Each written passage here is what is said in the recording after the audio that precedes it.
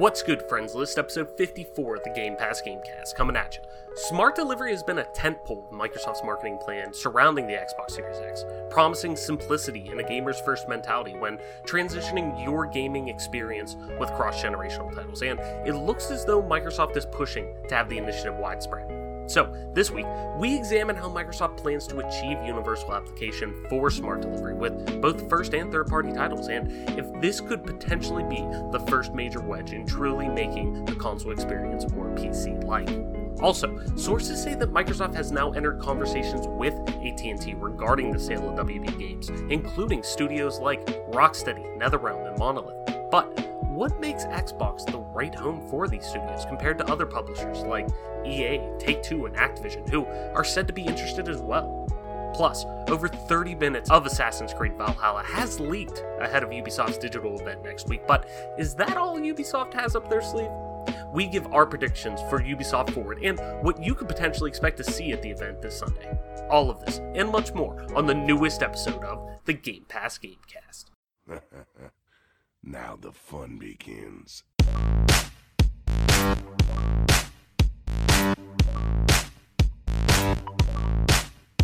Richard. Stop! You violated the law.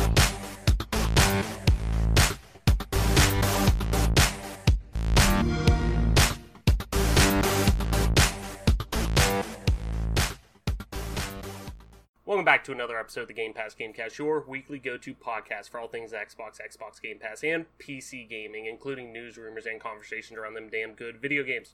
You can catch new episodes of the show when they drop each and every Friday morning on YouTube, Apple Podcasts, Google Podcasts, Spotify, SoundCloud, and all other major podcast services. So be sure to subscribe to us wherever you get a podcast at, rate us, review us, all that jazz, and follow us on Twitter at GC Podcast. Stay up to date with everything regarding the show, video games like, and our dope giveaways. As always, I'm your host, Travis White, aka Travlis, on most internet platforms. Joining me as always, my co-host, my partner in crime, Mike P-Pack. Mike, what's good, what's going on, and what have you been playing, and how have you been dealing with the fucking Sahara that we've been dealing with in western Pennsylvania? Yeah, it's been really brutal. Brutal. We're even in I'm sure for people around the world, it's nothing that crazy, I guess. Like, it's been like lower 90s, mid 90s consistently for a week straight now, and even today, our county and a couple of other surrounding counties, even Pittsburgh, the one that Pittsburgh resides in, was in a code orange for air quality with humidity and whatnot, and factored in the heat. So it's been fucking hot, man. It's been hot and humid. It's getting out of control. How have you been dealing with it? I've been just trying to live, basically just survive. I'm not the biggest fan of the heat, so it's literally been a little bit of a struggle. Spoilers for the end of Halo Reach, a 10-year-old video game now at this point, but literally objective survive. It's literally how it's been the past couple of weeks, but right. But on the other hand, what have you been playing? Let's talk about good video games. What have you been playing, man? Well, I have just been playing more of the same, but I was really excited to get home and buy Neo today, but it appears that the Steam Summer Sale has concluded. Oh, so yeah. Neo is no longer half off, so it is $49.99 instead of like $24 or whatever, so I don't know that I'll be buying that right now. I'll probably be waiting now, but so hopefully I'll pick up Neo pretty soon and get to play that. Even though it does say, and just because I searched it real quick, I wonder if it pulls it up. Because I just searched it on Google. Oh no, okay, it changed on there. The Google listing, the SEO for it must not have updated, because the search result for it still says save 50%. I'm curious to see if it's... I bet it's cheaper somewhere else, but I'm anyways, sure it is. Yeah, I'm sure one of the key sites. Or yeah, whatever, you can cheese it around a little bit, but I've heard good things about Neo. I've heard really good things from at least the console port of it, being a good Souls-like alternate.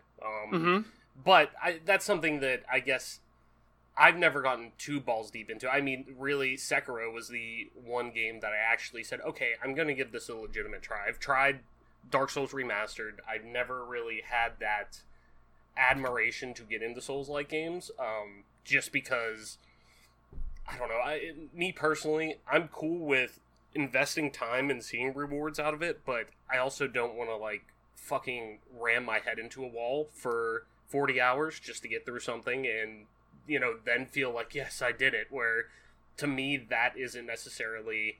I don't get that feeling of success from that, if that makes any sense. Right, absolutely. No, and I mean, it's from Team Ninja, and it's a game that's going to be similar to like a Ninja Gaiden in a way, so I'm just excited about it.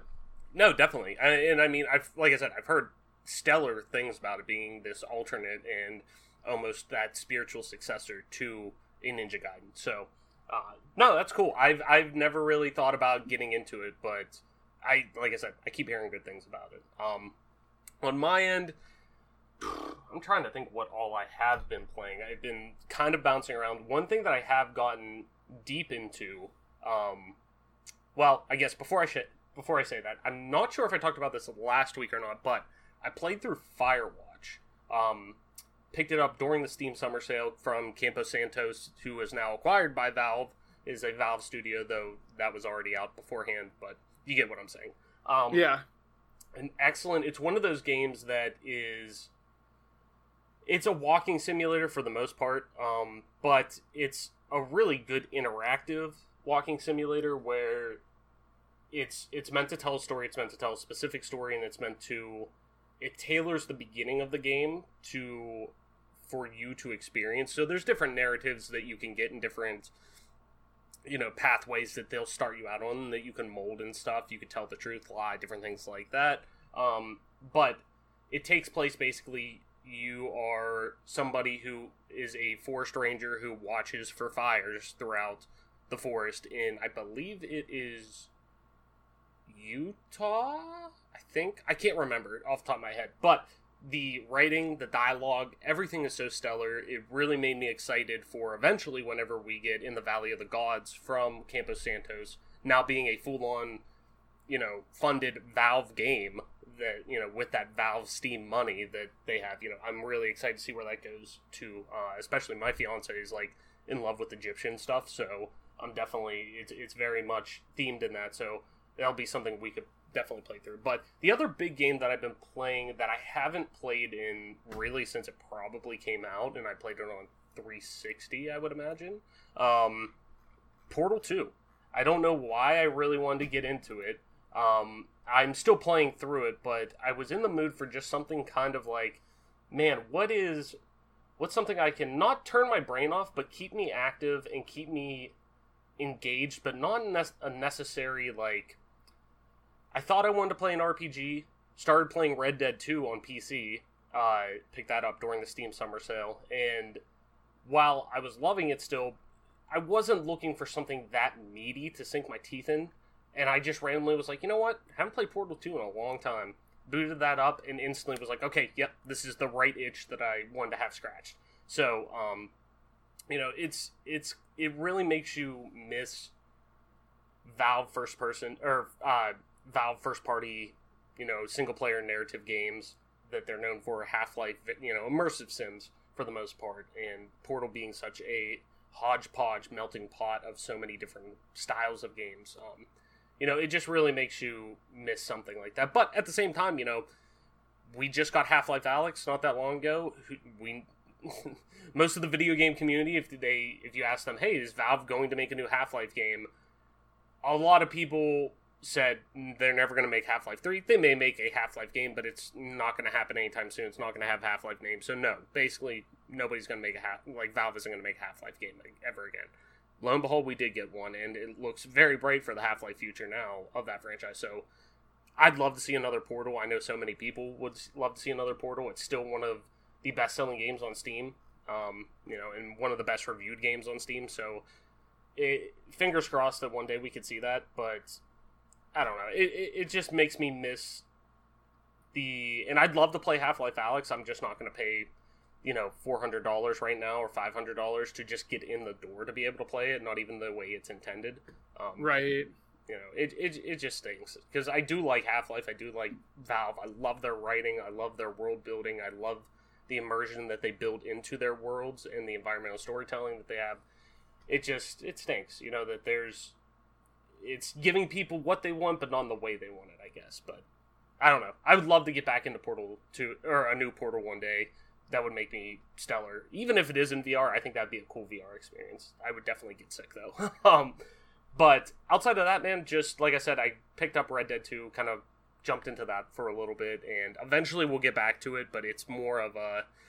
It just felt too dense right then that I was just like, man, I just don't know if I'm ready to invest that time commitment into it, another 50 hours into it, that is by no means a waste, but, you know, something that I don't know if I'm ready to commit to that. But with that being said, Mike, let's get into Button Mash for the week. Let's run through some quick hit news stories before we dive into our main topics for the week. We're starting out with, finally, everyone's been saying it, Jeff Grubb from GamesBeat last year, VentureBeat, GamesBeat, there being their subsite of,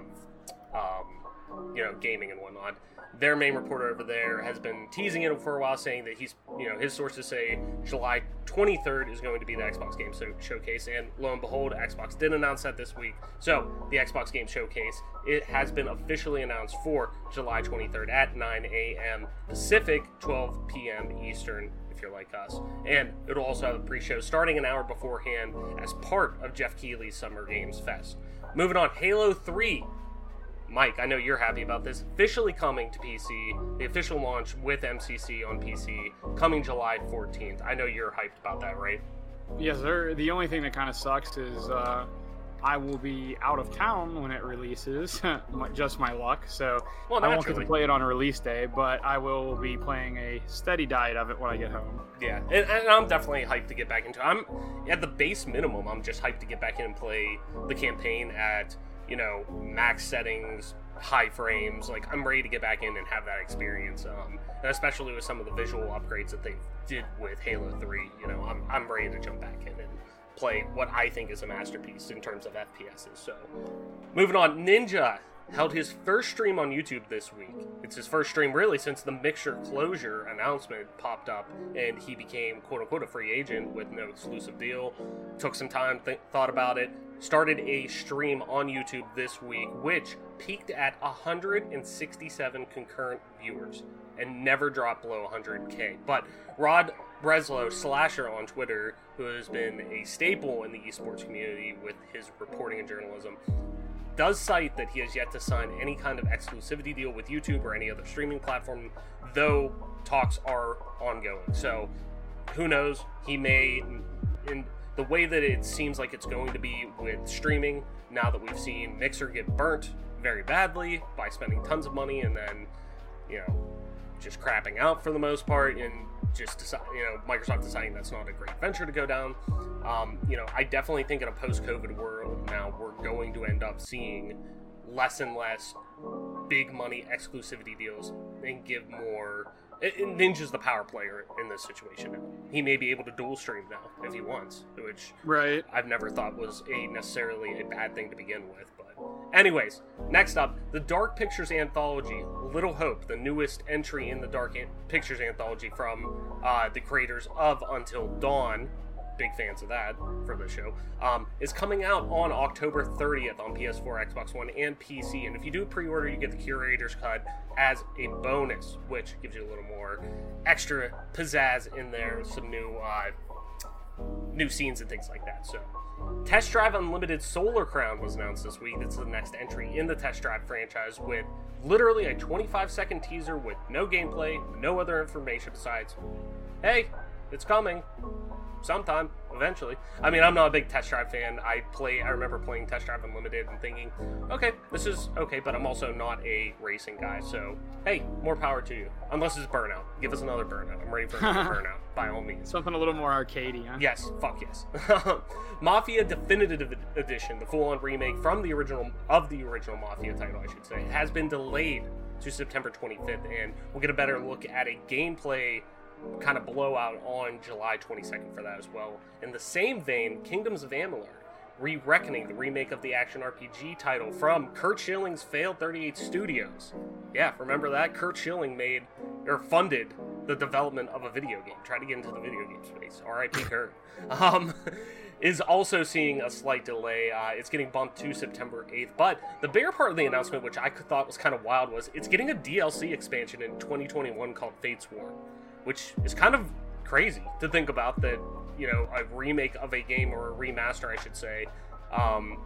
Actually, I don't know if I can't remember. I haven't been paying too much attention to it, to be honest, if it's a full-on remake or just a remaster. I'm seeing a lot of remake attached to it, so I'm guessing it's a full-on remake, new from the ground up for the most part. So that's pretty crazy that it's getting a full-on actual expansion with that. But also, too, if you tune into this Sunday's Ubisoft Forward event, which we'll be talking about later in the show, you will get a free copy of Watch Dogs 2 on PC, which I highly recommend. It's really, especially, I mean, my God, it's free. Any free game for the most part's, gonna get a bump as it is anyways. But Watch Dogs 2, excellent open world game, and especially if you're playing on Xbox One X or PC at high frame rates and whatnot, and especially on Xbox One X with HDR and whatnot.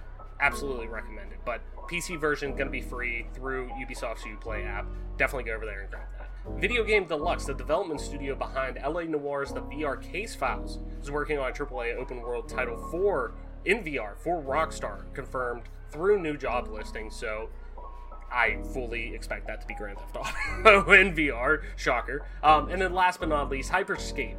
A new FPS battle royale from Ubisoft was officially announced and shown via popular streamers and content creators. It incorporates audiences' interaction when it's streamed by letting viewers choose various game modifiers, like, hey, showing where everyone on the map is for 3 seconds or whatever, or decrease gravity or whatever, so things like that.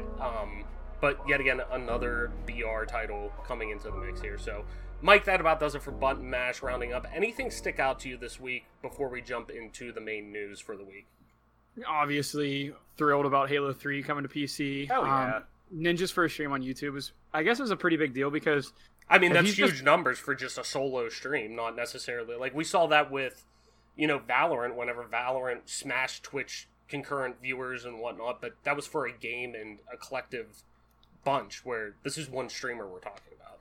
Yeah, it kind of makes you think about, if he was dipping his toe in the water to see if it's something that is feasible. I mean, you definitely have to think he would be really thrilled with the results. So it'll be interesting to see, what happens from there, where he goes. I would be shocked to see him go with YouTube personally, but with the way Twitch treated him when he left, it wouldn't be a completely crazy thing. I think the other biggest thing with me is going to be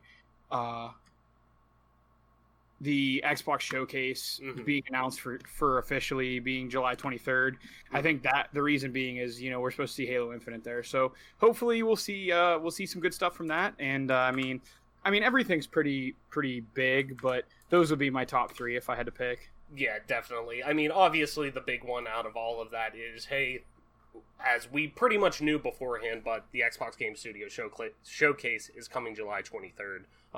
Now that we have an official date, everything like that, it's definitely, that's the biggest thing, the biggest, I guess, chunk of information we're going to get in, or has the most, importance placed on it, I guess, if you want to say, during all of this. But, yeah, actually knowing that we're going to get a date, and, next week, I think, is going to be a very natural lead-in for our show that we're going to do all of our predictions and whatnot of, hey, what do we think we're going to see from the showcase, and, what can we expect from first-party Xbox Studios announcements on there, and games that we think might be in development, games that we're hoping to see that already are, yada yada, all that stuff.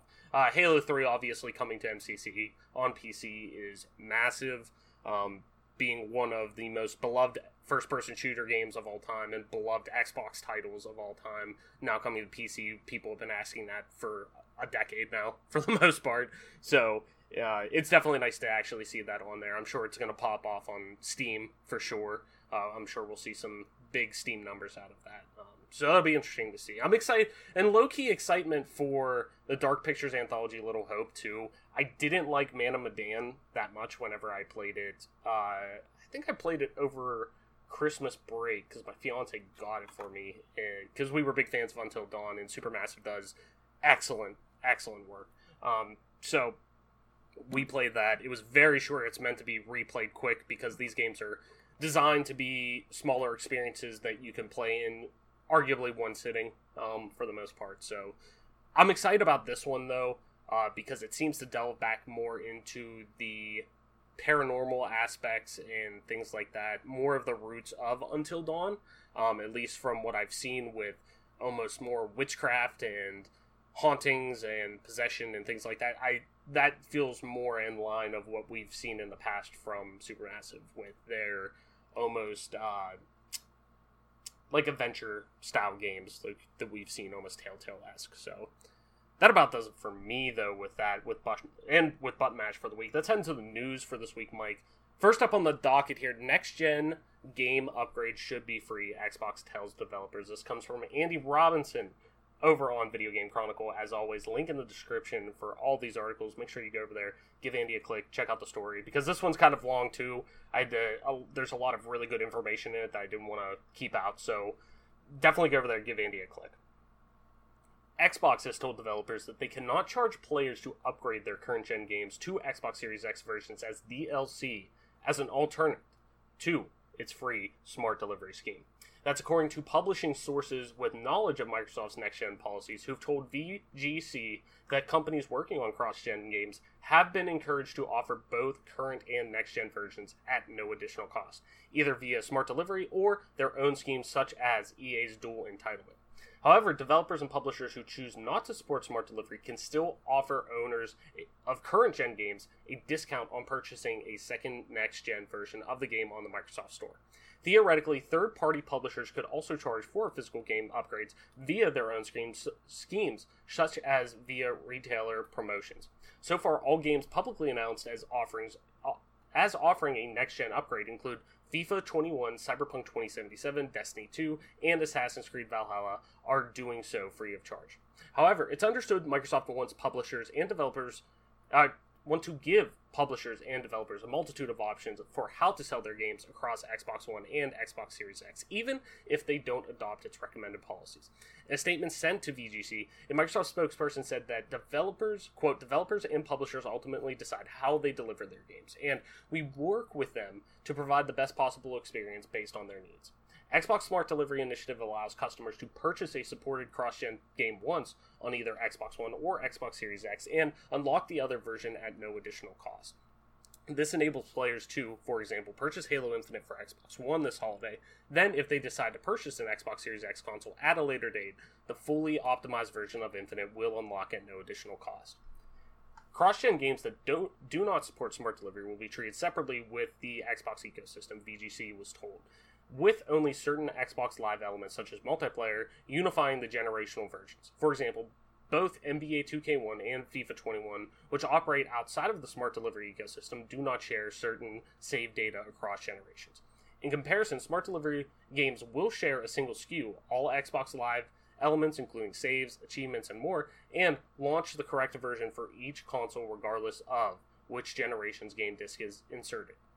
A Microsoft spokesperson told VGC, quote, "At Xbox, the player is at the center of everything we do, which is why we're committed to supporting exclusive Xbox Game Studios titles, including Halo Infinite with smart delivery, providing the best available version for which console you choose to play on. It will be up to the individual developers to determine whether they implement smart delivery, and they can choose to use it for titles that will release on Xbox One first and come to Xbox Series X later." So, we kind of talked a few weeks ago about if we thought Microsoft was in a position to quote-unquote strong-arm, third-party developers into supporting the Smart Delivery Initiative over the traditional 2-SKU model that we see with cross-generation titles. And now the statements that we're seeing from Microsoft seem to kind of back up that thought process a little bit. So with the consoles continuously getting closer and closer to being the PC gaming model of scalability, accessibility across a wide array of hardware, do you think, Mike, smart delivery has the power to be that first big stake to wedge between the traditional market approach to cross-generational titles? And do you think the more that we hear about smart delivery, that we can potentially see it being one of the big features that could provide Microsoft success this generation by knowing, hey, the game you pick up on the shelf for Xbox One will work day and date with your new Xbox Series X, and you won't need to buy another copy? Yeah, I think for me, it's kind of clear that Xbox is trying to, or Microsoft rather, is trying to kind of hedge their bets with this system. Uh-huh. And I think Switch with going to release exclusive content on PC as well as Xbox kind of hurts their cause when it comes to selling new consoles. So I think at the risk of losing more sales to users not being able to get a newer game now and then later on a new console, I just think it kind of makes sense that Microsoft would kind of pressure companies into allowing, whether it be Smart Switch or at least giving a discount to users that want to get to the game on the new console. It's a great. I think the consumers should really, have their eyes open and see what Microsoft's trying to do. But also at the same token, you need to also be, just kind of wise and not only realize like Microsoft is kind of pushing these developers to do a certain thing, but their games are only going to be $60, and on the new consoles for PS5, we're already seeing games get more expensive. So, I mean, it's kind of a win-lose situation for, consumers, I think, because I think what could happen here is games that are being released in the future that would be dual releases, you could see spike up to $70, $80, $90 because you're going to get two games basically. So I think like as good as it could be for consumers potentially, I think consumers also just need to be wary of the fact that this probably means that the cost of games in general are going to be going up. And whether it's justified or not, we've talked about it. We believe that it's probably a good thing that the cost of games go up. It's probably the right thing. I mean, it's been a long time since games have gone up in price. But I mean, there's going to be some consumers out there who are going to be upset with the price increase. So it's just kind of interesting to see. I mean, we'll continue to kind of track this and see what plays out from here. But I definitely think that Microsoft is doing a good thing. But I think it's good for both parties in a way. Mainly being, it'll give developers kind of a reason to say, hey, we're going to charge you $80 for this game. And when consumers are like, well, why am I paying $40 more?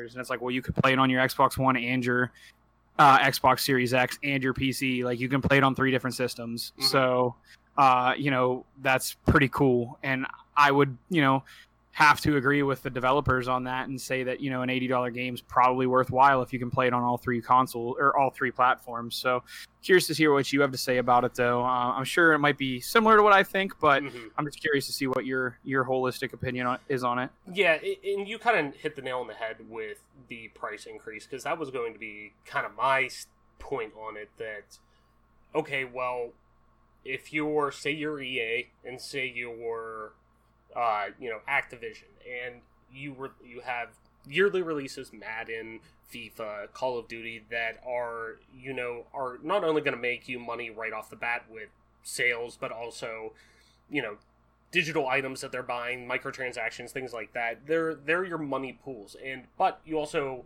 in a cross-generational time period that we're going to see here, that's probably going to span at least 2 to 3 years, that the Xbox One will probably be supported, that we're going to see some kind of dual release on to a degree. And even, say, with the PlayStation 4 and 5, because of how many fucking consoles are out in the wind, they don't want to necessarily, well, if we have, let's look at PlayStation, for example.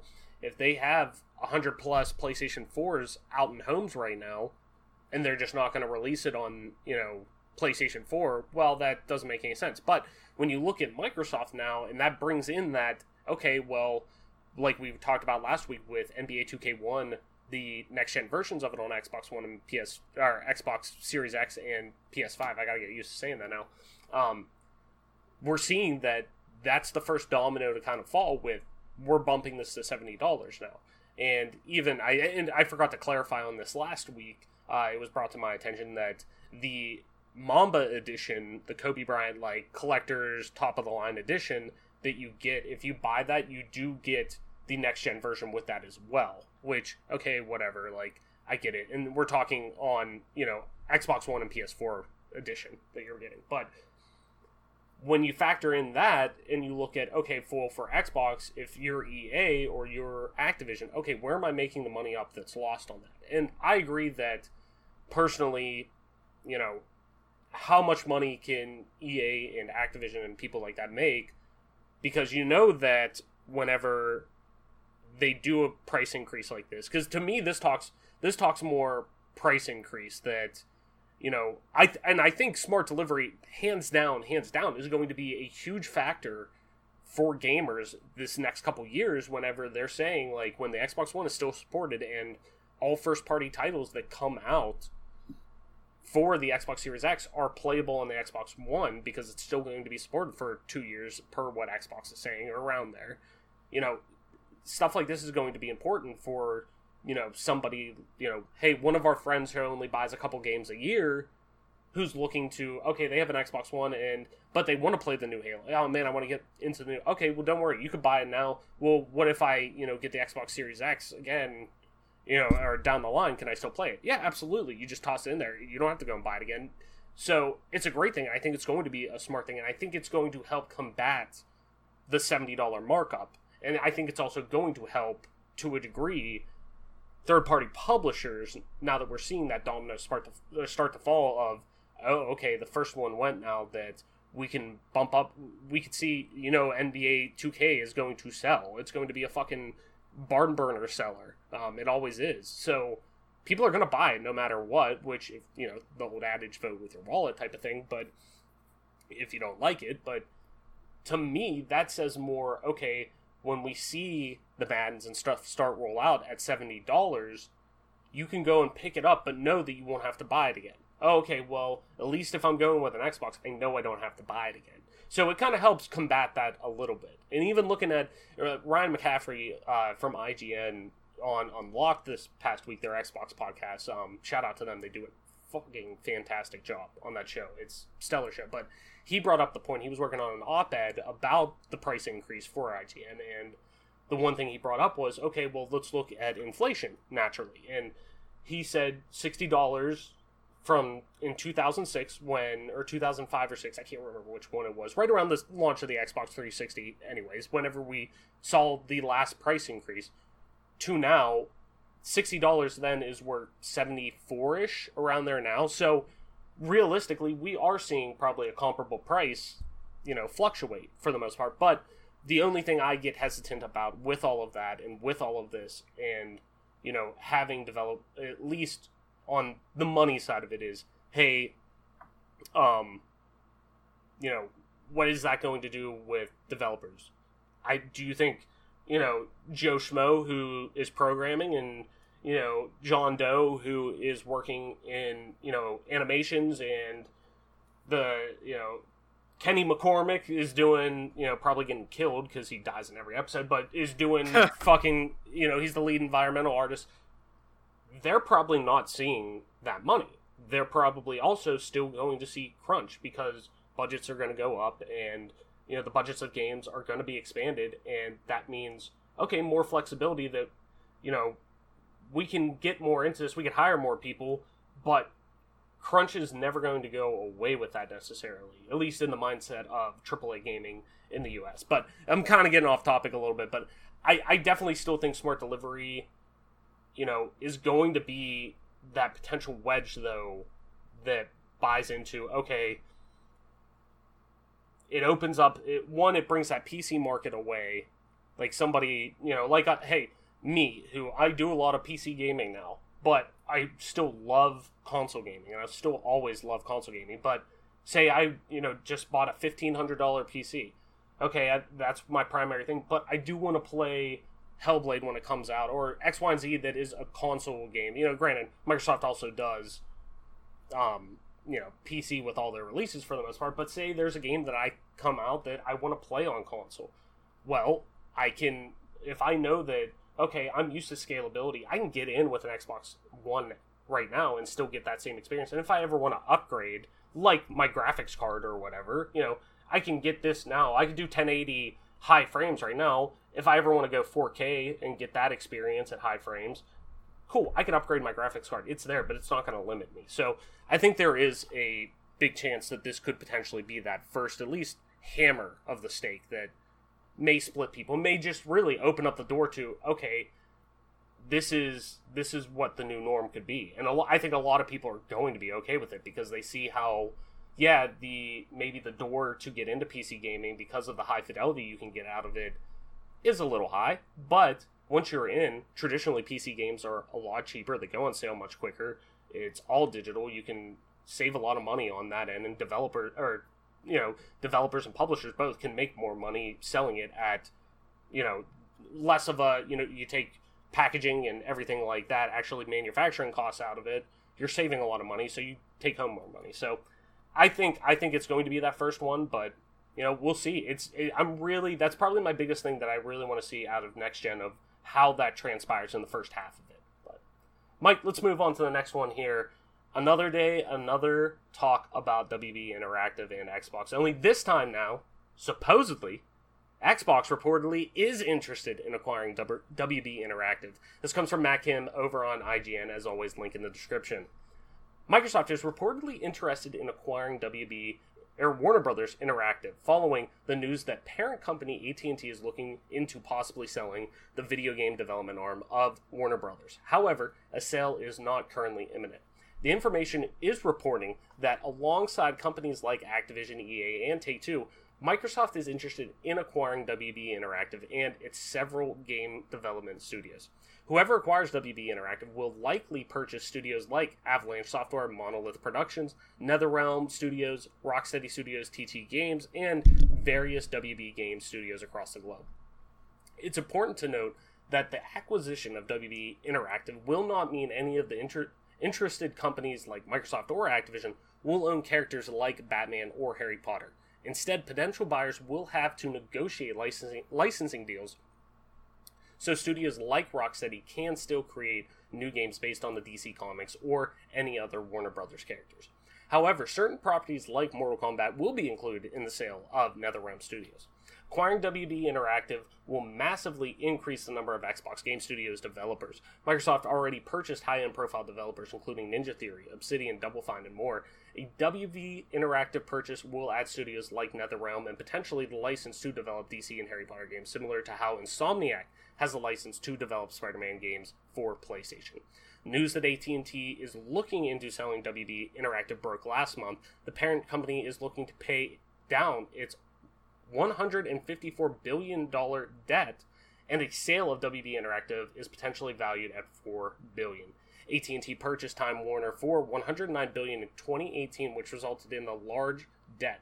Investors are calling on the telecommunications company to sell non-core assets such as DirecTV and WB Interactive. Meanwhile, WB Montreal is currently working on a new Batman project, while Rocksteady is rumored to be developing a new DC game. Avalanche Studios has also been linked to the unannounced Harry Potter RPG. So, don't mind me.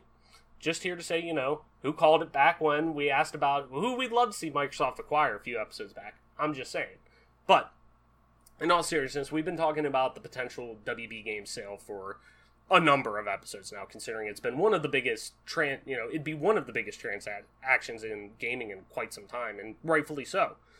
But clearly this doesn't mean a deal is imminent or even going to actually formulate into something and actually come about. But outside of just financial backing, like, what would make Microsoft a good potential buyer and fit for this acquisition compared to other publishers in the hunt like Take-Two, Activision, and EA? Do you think, having basically the negotiating rights to IP like Batman and Harry Potter hold that much stock at the end of the day without anything concrete to take home with them, especially when you think, one of Microsoft's direct competitors now has one of the most commercially and critically successful superhero titles of all time as an exclusive in Marvel's Spider-Man? Yeah, I think, you basically are kind of teeing it up for me to hit this one out of the park and kind of just giving me a soft toss. Basically, if Microsoft really wants to be taken serious in the console race, if you will, if that's what this is, if these companies are kind of racing to see who's going to do the best in sales, it's just without a doubt a big deal for Microsoft to try to acquire Warner Brothers, because let's say they get Batman and Harry Potter through negotiations, and now they have Mortal Kombat.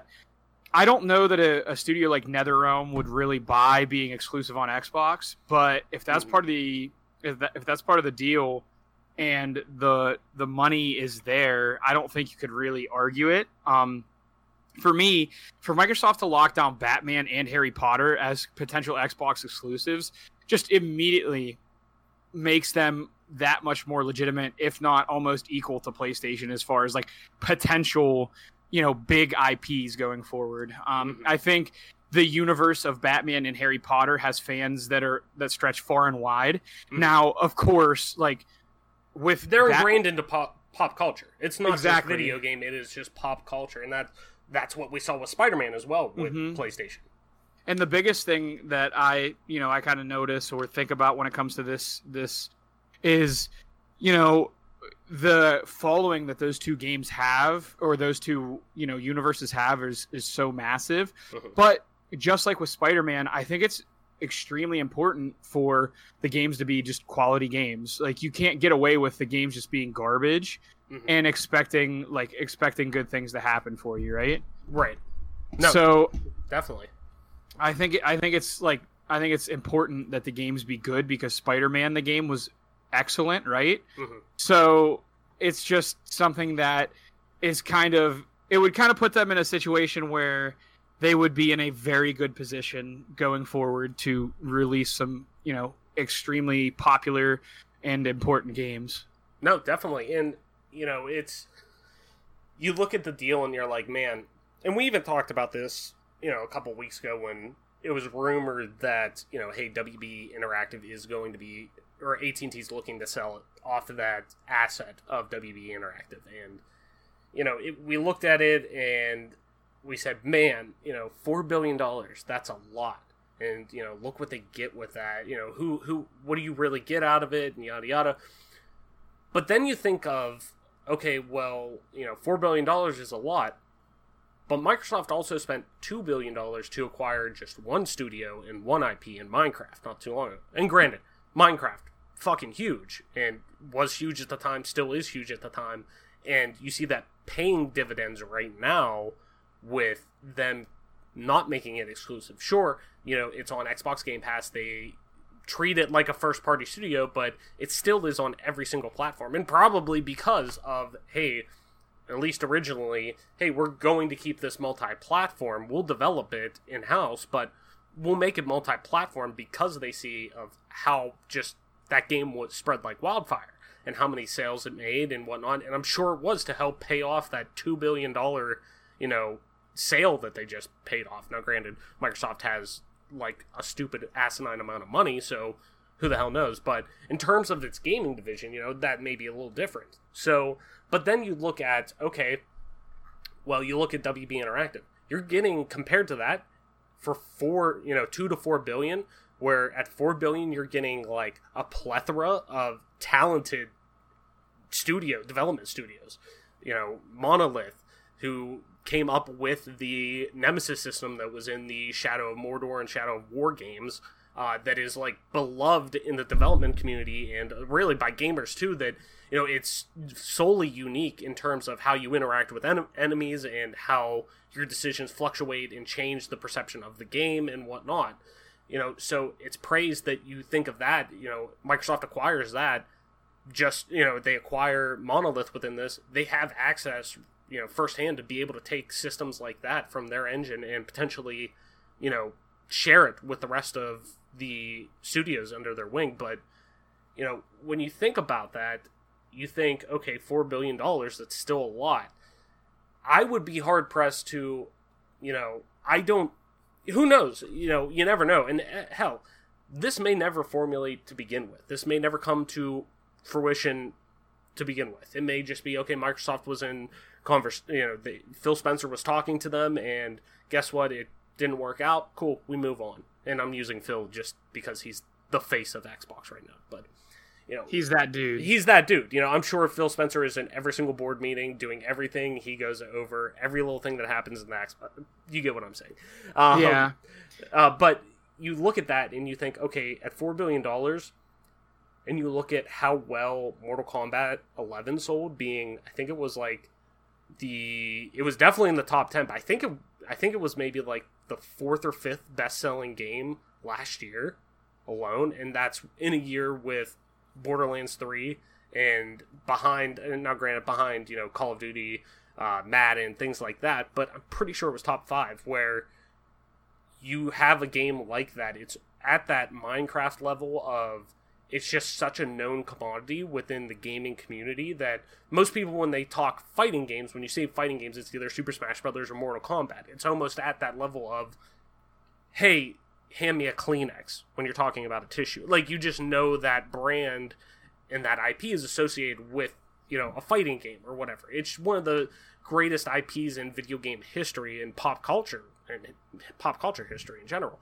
that I would have to say, like, I would say Microsoft buys them. That goes multi-platform still. That it's released on everything still. It's treated like... Mortal Kombat would have to be, right? Because it always just has been. It wouldn't make sense for them to try to, make that an exclusive. But with that being said, like, I think Batman's the perfect candidate to try to take on Spidey. You know what I mean? Oh, 100%. And I could still see say they buy Warner Brothers Interactive or WB Games, whatever you want to call them. Say they buy them and off to the races, both consoles release, say within the first, right at launch, I'm sure PlayStation is going to sell more consoles right at launch. At least in my head, knowing how many PS4s were sold this console generation compared to Xbox, compared to that brand awareness that PlayStation just has right now in gamers' minds, that it's, so many third parties have exclusive deals with them. They have the best exclusives right now, quote unquote, in terms of best-selling, critically acclaimed, yada yada, especially single player, So, say that comes to fruition within the first year, and say the sale goes through, whatever, they announce Mortal Kombat. I could see them saying Mortal Kombat or Batman for sure. These are going to be, you can only play these on Xbox or PC. Xbox and PC if they're both first-party studio games. But let's talk consoles. You can only play on Xbox because they want to push sales of the Xbox Series X. Like, it's going to be that yin and yang of, well, we can make a shit ton of money if we just put it out there and everybody still gets to buy it. And, that doesn't necessarily hurt our bottom line. They may get more out of playing on an Xbox system because of X, Y, and Z promotions, maybe the way the game's designed with Xbox in mind, first and foremost, so who the hell knows? But to me, that's still also, hey, if you really want to sell Xbox Series X and the S potentially too, the only way to potentially play it is via playing it on, playing Batman or Mortal Kombat is playing on these systems. So you got to buy into our ecosystem. It kind of goes against, like, what they're kind of doing now, being this platform of where, hey, Microsoft they don't care how you play their games, they just want you playing their games. So, it kind of goes against that, but who the hell knows? I mean, we've seen, Microsoft get arrogant before, same with Sony get arrogant before after having major successes that they lock shit down and it changes. You change, you adapt, and sometimes it blows up in your face, sometimes it doesn't. So, but with IPs that big, not just, Mortal Kombat being one of gaming's, most storied franchises, and IP like Batman and Harry Potter and things like that, they're just like pop culture phenomenons. To me, this is like, I see Microsoft just being that best fit scenario, where Microsoft, I think, one, has the capital to go out and be able to do this. They have the cash, they have the assets that they would be able to make that deal happen without necessarily a lot of worry, I guess, off the top. And they've already came out and said, like, Phil Spencer was quoted saying, like, hey, we're still interested in buying more studios. We won't stop doing that till we feel that it isn't applicable right now, where that's the mindset you probably should have. Like, for them especially, too, they have the capital, they're able to do that. Games sell systems, and games are where you're going to make your most money off. You're going to lose money on your system sales. Games software is where you make up on that. And the more strong first-party exclusive titles, quote-unquote exclusive titles that you have, the more money you're going to make long-term with that. And that's what we've seen with PlayStation. So I think out of all of them, I think Microsoft is the easiest win out of all these, or at least has the ability to make this the easiest win. If they pull the trigger. If they pull the trigger. Absolutely. If they pull the trigger. I think the biggest thing is weighing it out from a business standpoint, like a business decision. Like, you have to look at the investment and how long it could take to get returned. Because if Rocksteady doesn't have a Batman title in the works, which we both are, everyone of this show, and both of us have been pretty vocal on the fact that that's kind of like the next, worst kept secret that there is going to be a new Batman game coming, which I hope is true because I really do enjoy the Batman games. I think like Microsoft really needs to take a look at this because $4 billion, I know Microsoft has like buku bucks, but like, I mean, let's be honest here, like $4 billion is still a lot to write off.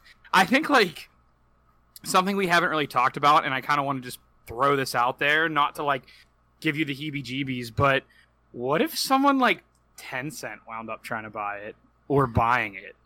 Talk about fucking nightmare fuel. Yeah, that would suck. That's a company that has, once again, the capital to make that happen. But just looking at it right now, Microsoft has $1.69 trillion in capital right now.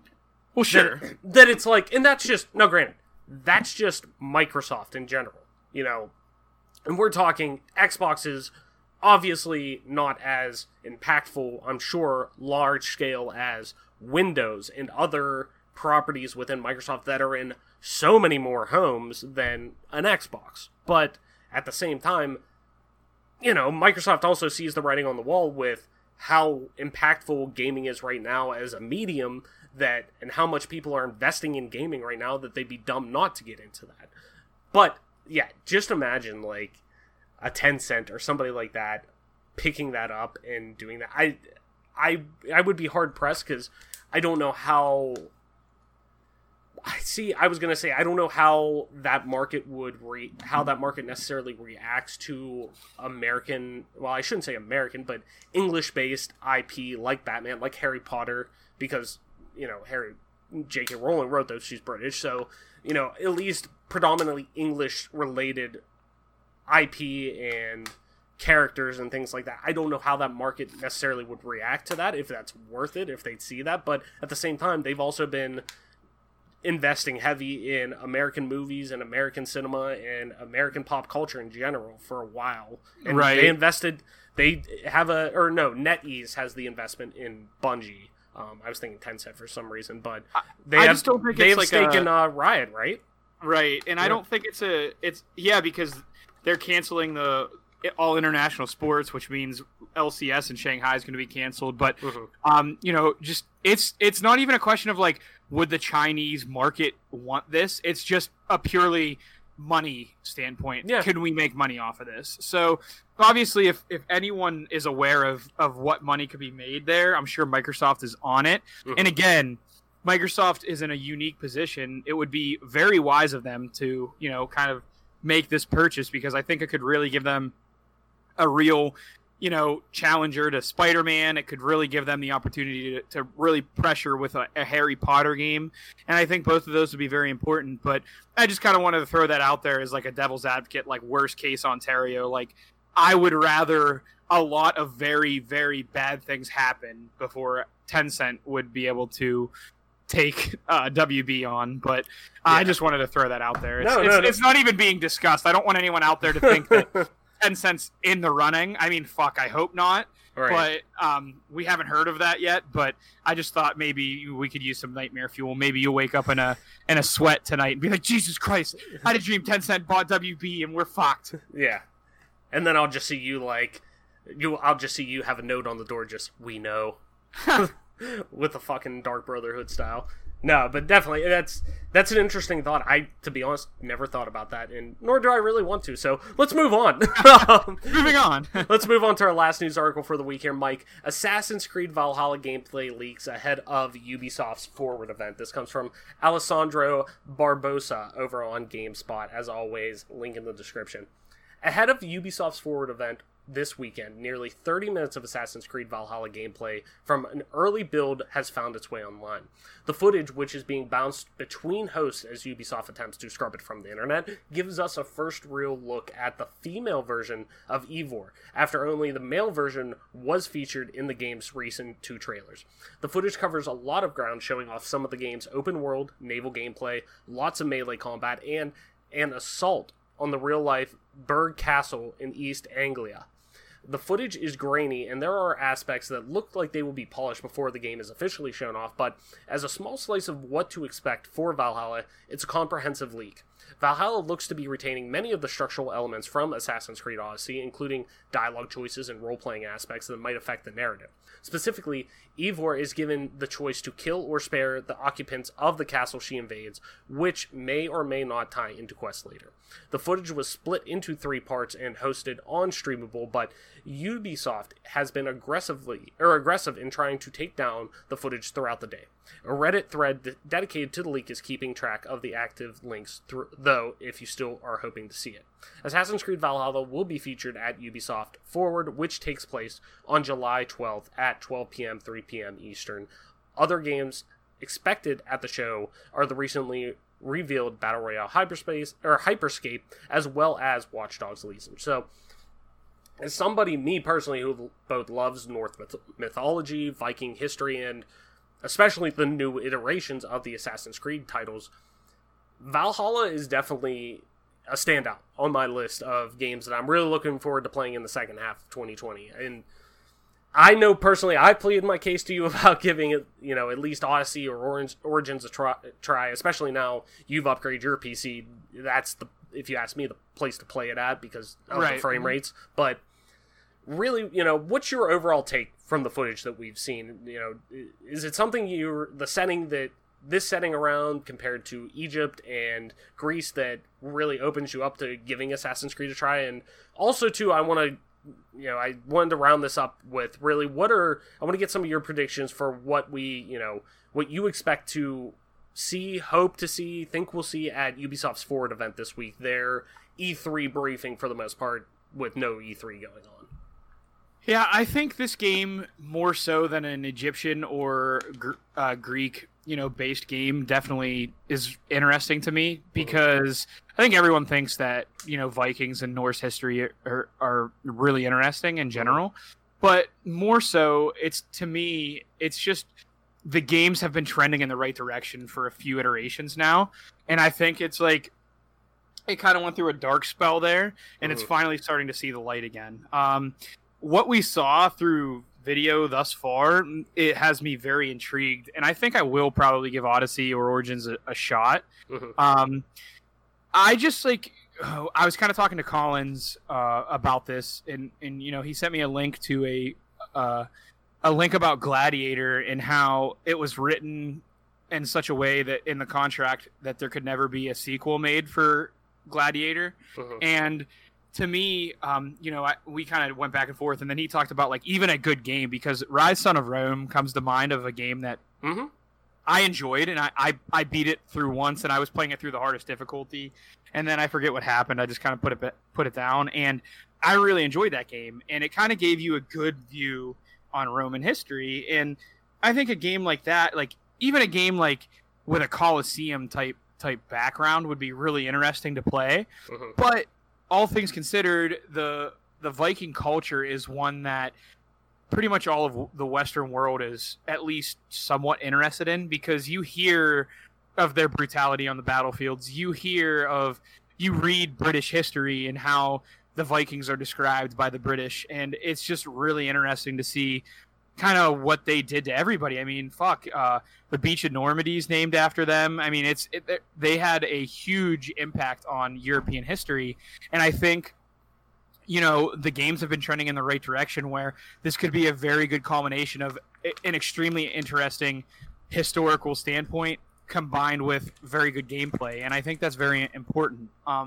So I'm interested to see what happens with Assassin's Creed Valhalla. I think that the video looks interesting. I'm really pumped, and I'm kind of in the position where now I need to wait for Odyssey or Origins to go on sale, because I know they were free and I know they were on sale and I passed them up, but definitely need to give those a shot. Moreover, or just kind of switching gears to what to see at Ubisoft's Forward event this week, I'm expecting to see information on Rainbow Six Siege because that's their premier esport. I would be shocked if we saw an announcement of another Rainbow Six game. I would be thrilled if it was a more classic Rainbow Six game. I definitely think Rainbow Six, the quarantine game, well, I don't know necessarily. Maybe they might hold that one. I wouldn't think, but maybe they may hold that one just for a little bit longer. But I definitely think that's going to be one of their. But then again, that's something we've also seen before.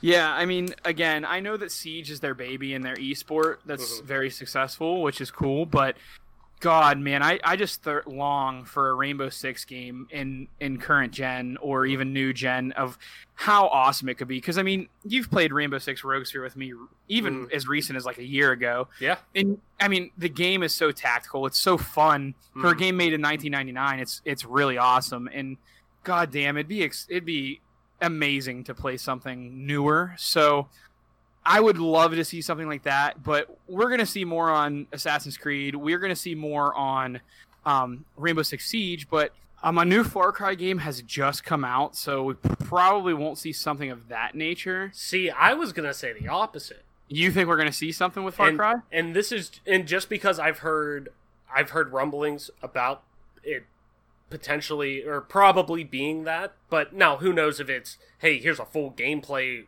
reveal or anything like that, because realistically Far Cry 5 came in 2018, followed up by New Dawn right a year later as kind of like basically a 1 or like an 8.5 or 8.5 5.5 type of thing, but at the same time Giancarlo what's his name, Giancarlo Esposito, the Gus from Breaking Bad, he has been on record saying that he is in a video game, a major video game that's coming up, that in a major villain role that he's not allowed to talk about.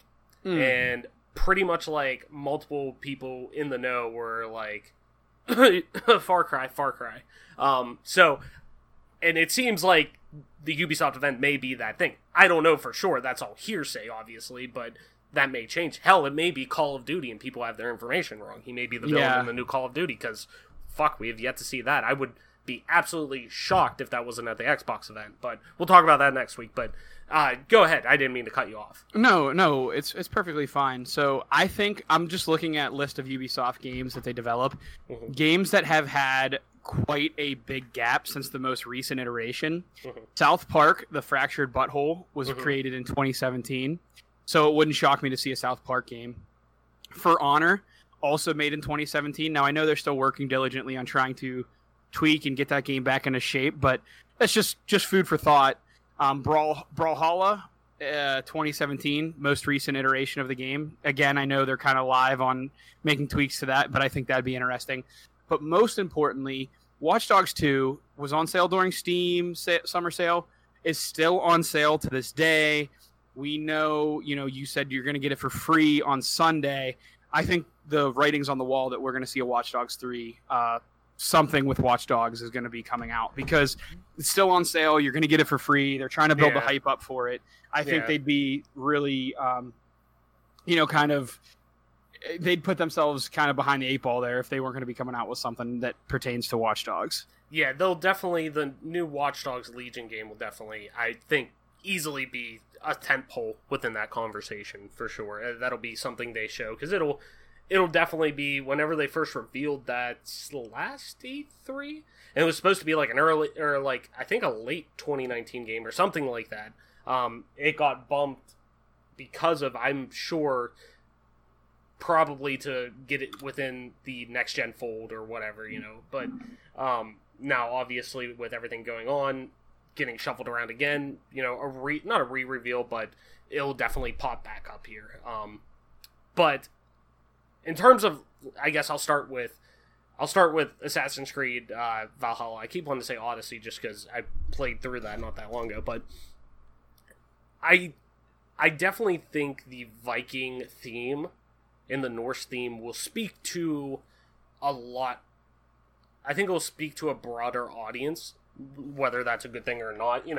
That's no disrespect to, anybody who loves Egyptian themed things and, who has Greek heritage or anything like that, by all means. I put 50 plus hours into just the main story of Odyssey and 30 plus hours into on the main story for Origins, and to be honest, I loved Origins. It was one of my games of the year in 2018. But I think it's going to, this title is going to speak to a broader range of people, especially people who were in love with 2018's God of War, and really sparking that Norse mythos and Viking theme that resonated with so many people with that game. I think that's going to hit a nerve with a lot of people and bring people in with that game. Overall, I personally think everything that they've shown with that kind of checks a box for me, because when I think of Ubisoft open world games, I think of checklists. I think of, okay, here's the map. You can go wherever, do whatever. If you go to this area, you're probably going to get your ass kicked, but you can still go there if you want.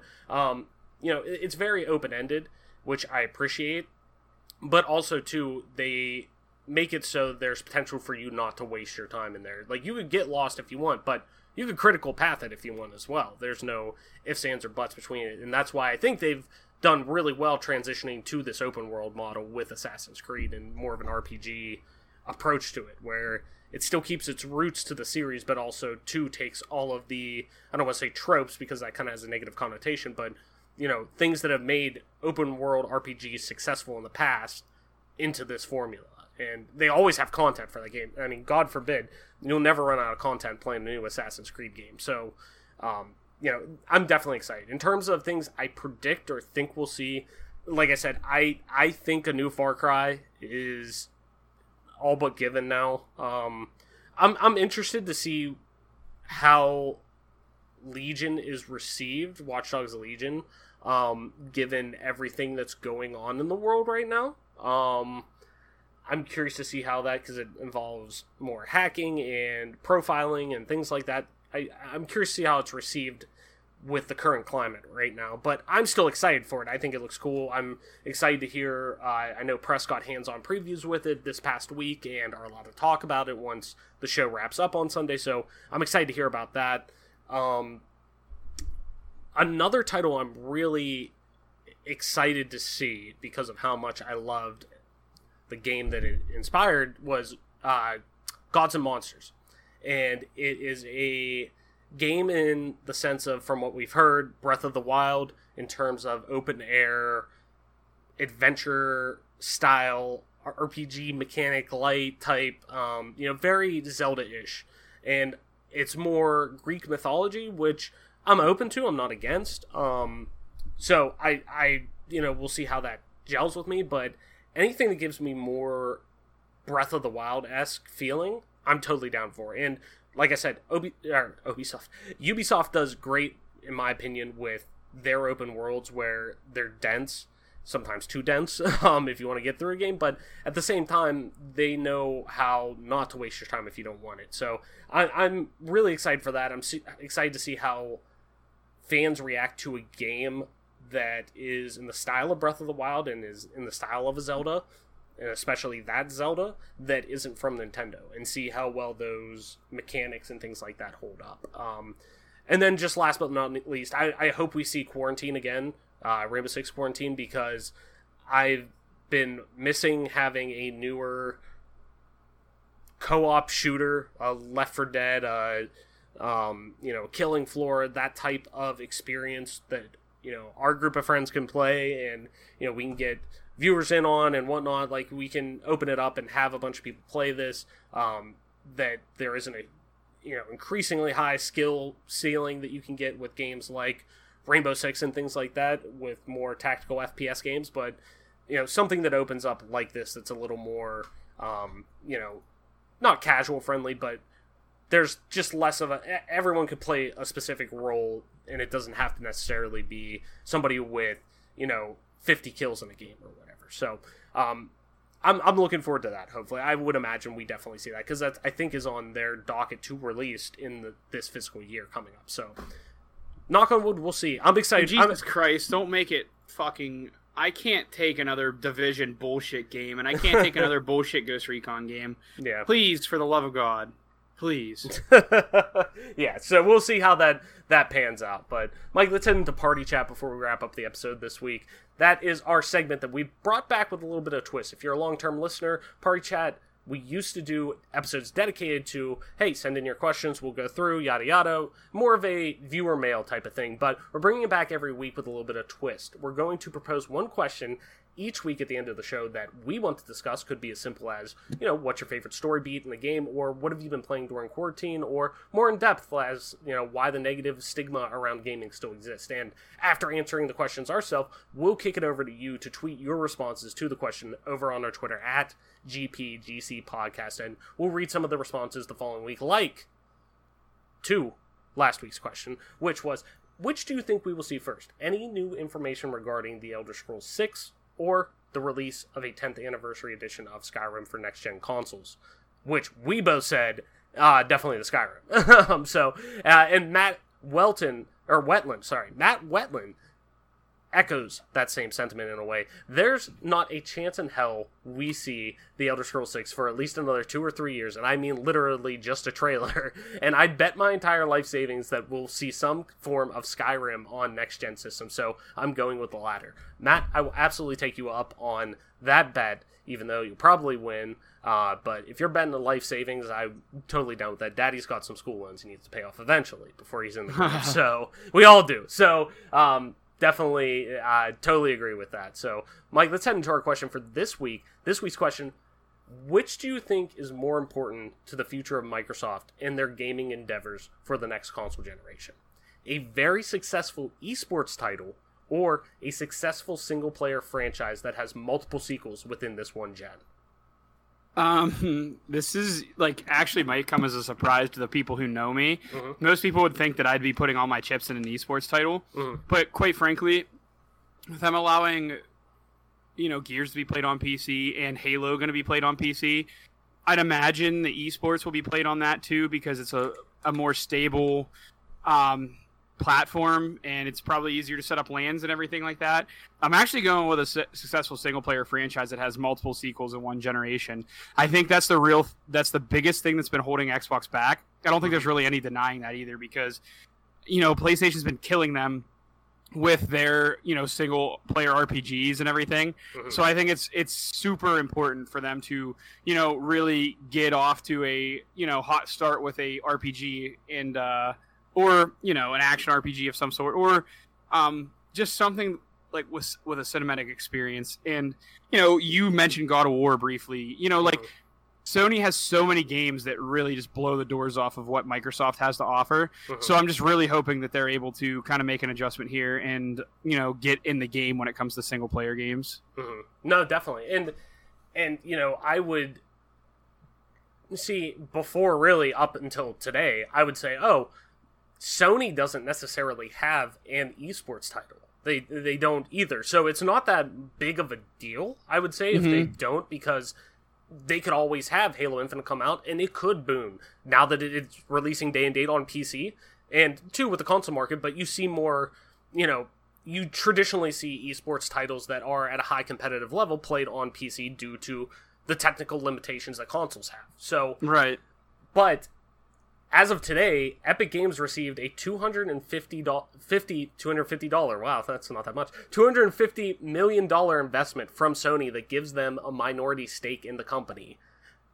So, it doesn't directly say, Fortnite or whatever. Now, that could branch out. Who the hell knows exactly what that $250 million is going to necessarily fund within Epic, but when you have one of the biggest, quote-unquote, esports titles in the world, let alone one of the biggest video game titles in the world, that kind of plays into it. But I would love to see them have both. I think with the way they're trending, it all depends on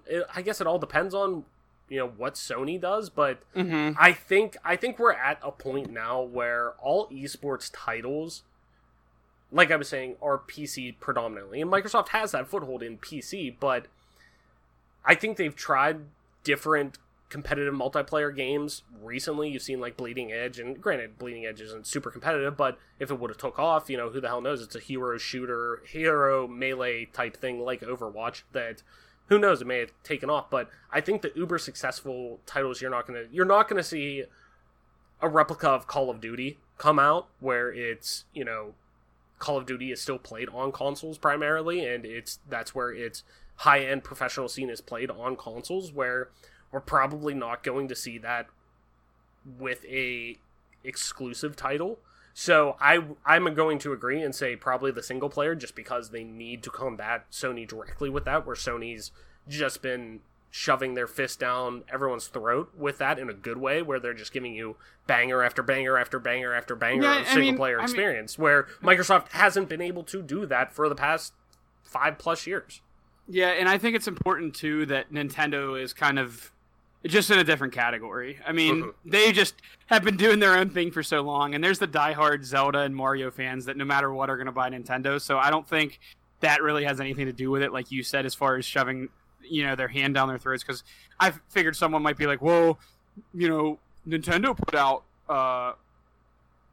Breath of the Wild and stuff, and it's like, yeah, but it's not really, I mean, it's awesome, but it's not the same, you know what I mean? Those games are legacy games, and they're not going anywhere for it anytime soon, hopefully, but yeah, no, I totally agree with you on that, and like you said, I would love to see them have a predominant esport on Xbox, and even if Halo's only played on Xbox competitively, that would just shock me. It's just, there's just no way when you, like you said, I mean, if Counter-Strike Global Offensive was on PC or Xbox, and you could hook up a mouse and keyboard to your Xbox, people are still going to play it on PC, right? Which is better, right? Like, the performance is so much better, and I think when it comes to shooters, that's important, and I think, if Halo goes to that model, and it's a much better game, much more stable, a lot more fun, that could pressure Call of Duty into moving into that, and they're kind of stuck in a thing with Sony right now, so it'll just be interesting to see how that all plays out. No, definitely. I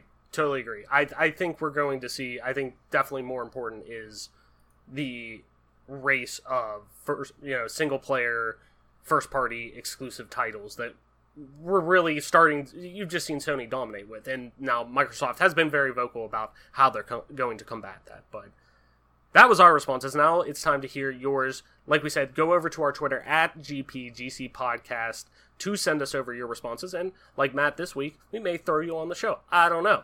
If you got a good response, maybe I like you, hey, we'll fucking put you on there. So be sure to go over to our Twitter at GPGC to send us over your responses. And Mike, I think that's going to do it for this week's show. Why don't you tell people where they could talk to you about our question of the week for a party chat? What do you think is going to be more important? Single player exclusives or an esports exclusive?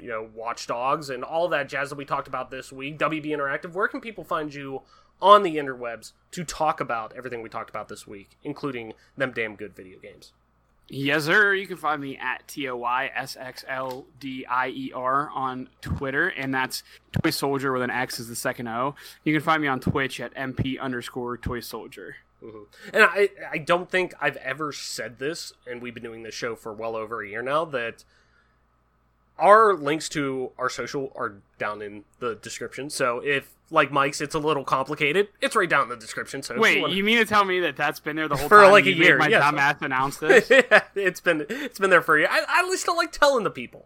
I still like having us tell the people and promote our shit. You know what I mean. You know what I mean. But it's down the links. Links are down there below. But as always, I'm your host, Travis White, aka Travis, on most internet platforms, including Twitter at Travless_, that's TRAVLESS_. You can also find me streaming time to time on twitch.tv/Travless_, same as Twitter. And if you want to play some damn good video games with me, you can do so over on Xbox Live and really any other, gaming service at just regular Travless, TRAVLESS, no underscore.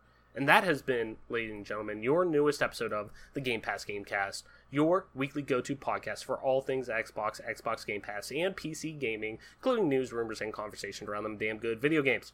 You can catch new episodes of the show when they drop each and every Friday morning on YouTube, Apple Podcasts, Google Podcasts, Spotify, SoundCloud, and all other major podcast services. So be sure to subscribe to us, rate us, review us, all that jazz wherever you get a podcast at, and follow us on Twitter at GPGC Podcast to stay up to date with everything regarding the show, video games like, and our dope giveaways.